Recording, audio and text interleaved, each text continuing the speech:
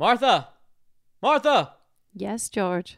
Did Alexander leave while I was in the bathroom? Yes, dear. Mr. Hamilton said he had to write something down. Oh, that boy. Someday I'm going to have to teach him how to say goodbye. What, dear? Nothing. Martha, have you seen the rum? In your quarters. The brandy? In your quarters. The sherry? In your quarters. The whiskey? In my quarters? Huh? Never mind. I'll get it. What's all this for, George? Well, do you know what time it is, Martha? Not tonight, dear. I'm not in the mood. Oh, no, not that. Although, now that you mention it. George. Martha, it's the holiday season, and time for George Washington's world-famous eggnog. Is it, though, world famous? Well, new world famous. Get it? Oh, brother.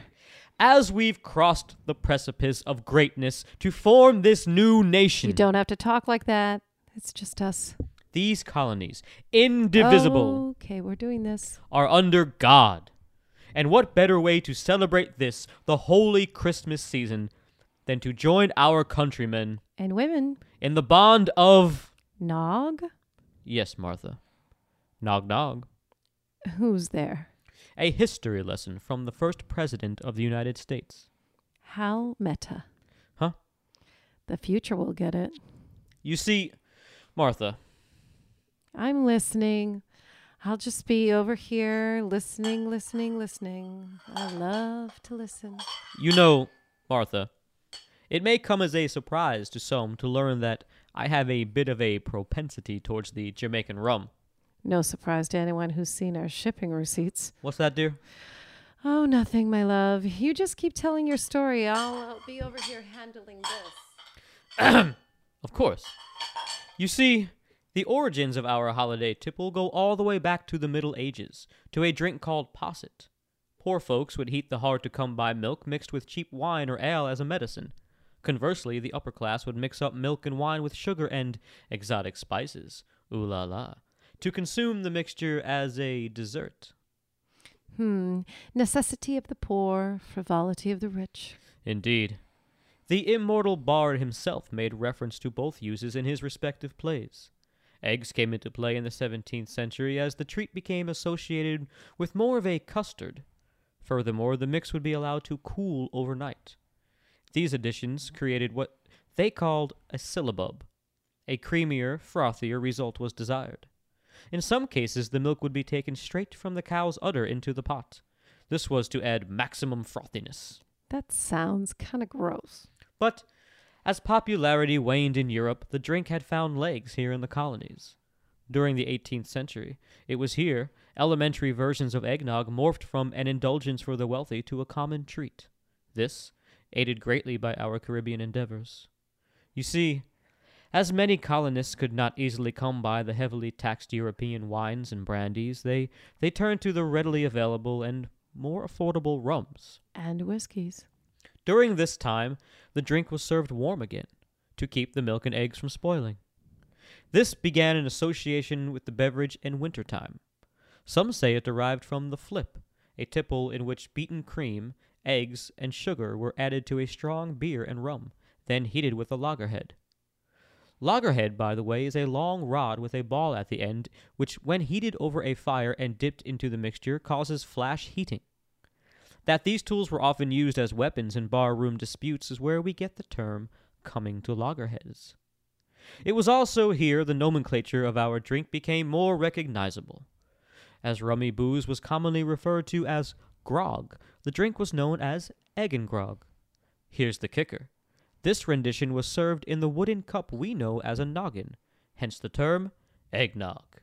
You know, Colonel Thaler and 20 students started a riot and were court-martialed at West Point for getting too drunk on eggnog. And so it goes. Eggnog fell out of fashion in the 1800s as a standard tipple, over time transforming into a convivial holiday libation where Christmas was seen more as a season for gathering and festivity. Revel and bacchanalia made overtures towards religious sanctity. Martha, have you gotten into the whiskey again? Hush. The temperance movement put the kibosh on imbibement. Teetotaling Puritans claimed, "Much of the drunkenness which too frequently disgraces Christmas Day is due to the free liquor and eggnog of the barrooms, in which young and old can fill themselves full enough during the early hours of the morning to keep drunk all day." Yeah, right. Teetotalers. George, please. Due to the love by certain presidents of this drink, its popularity spiked.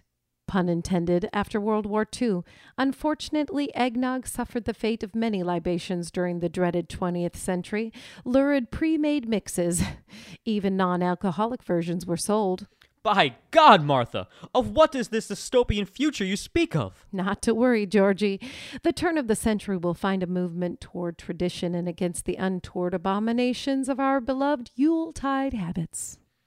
Grace be to our one nation. God help us. Every one. Huh? Oh. Back to the present day.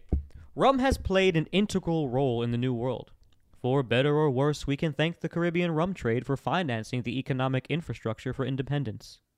Do you know every American consumes about 4 gallons of rum per year? Another facet of freedom which you overachieve. Yes. Well, you recall the story of my first foray into politics. But, please, regale me again. I'll just have to have another nip of this whiskey. The year was 1757. Oh, I was young and naive. Running for the House of Burgesses, I was. The other candidates all served rum refreshments, while I thought I could run simply upon my merits. It was the only election I had ever lost. Upon running the following year, I served 28 gallons of rum, 50 gallons of rum punch, 46 gallons of beer, 34 gallons of wine, 2 gallons of cider, just for good measure. It appears partridges and pear trees were in short supply that year. Needless to say, I won. During the war, I truly learned why. Merit will earn men's respect, but rum earns their lives. Poor rum rations almost cost us the war.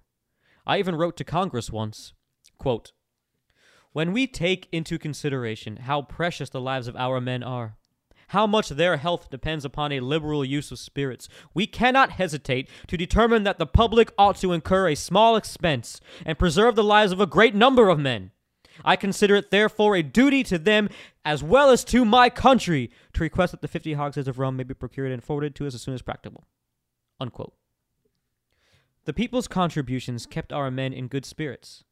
If it wasn't for Britain cutting supply lines to their island colonies in the first place, but alas, now we can trade of our own volition, which is good because, between you and I and Medford, American rum leaves something to be desired of its Jamaican counterpart. Even at Mount Vernon, where our whiskeys and brandies are not to be trifled with, our distillery cannot mimic the essence of that potent West Indies spirit. Now, all of this framework is making me thirsty. Let's jot this down for posterity. 1 quart cream, 1 quart milk, 1 dozen tablespoons sugar, 1 pint brandy, ½ pint rye whiskey, ½ pint Jamaican rum, 1/4 pint sherry. Mix liquor first, then separate yolks and whites of 12 eggs. Add sugar to beaten yolks, mix well. Add milk and cream, slowly beating. Beat whites of eggs until stiff and fold slowly into mixture. Let set cool in place for several days. And oh yes, taste frequently. For sugar, we have raw cane from the tropics. The rye and brandy we make here. The sherry will be French, and the rum undoubtedly Jamaican.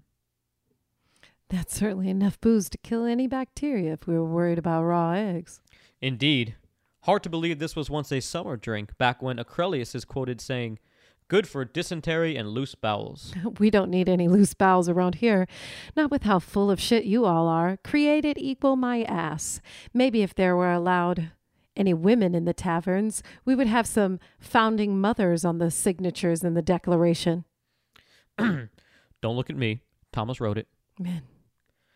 Oh, look at that. The nog is ready. After a day or two of cooling, be sure to shake up well before pouring. This will froth up the libation. Those who prefer a thicker, sweeter treat can use heavy whipping cream and increase the sugar by 1/4 cup. But my original is meant to be a thinner, frothier, very boozy concoction. It should be sipped from your favorite holiday mug and topped with a bit of ground nutmeg. The booze is quite prevalent, but the eggy creaminess is quite lovely.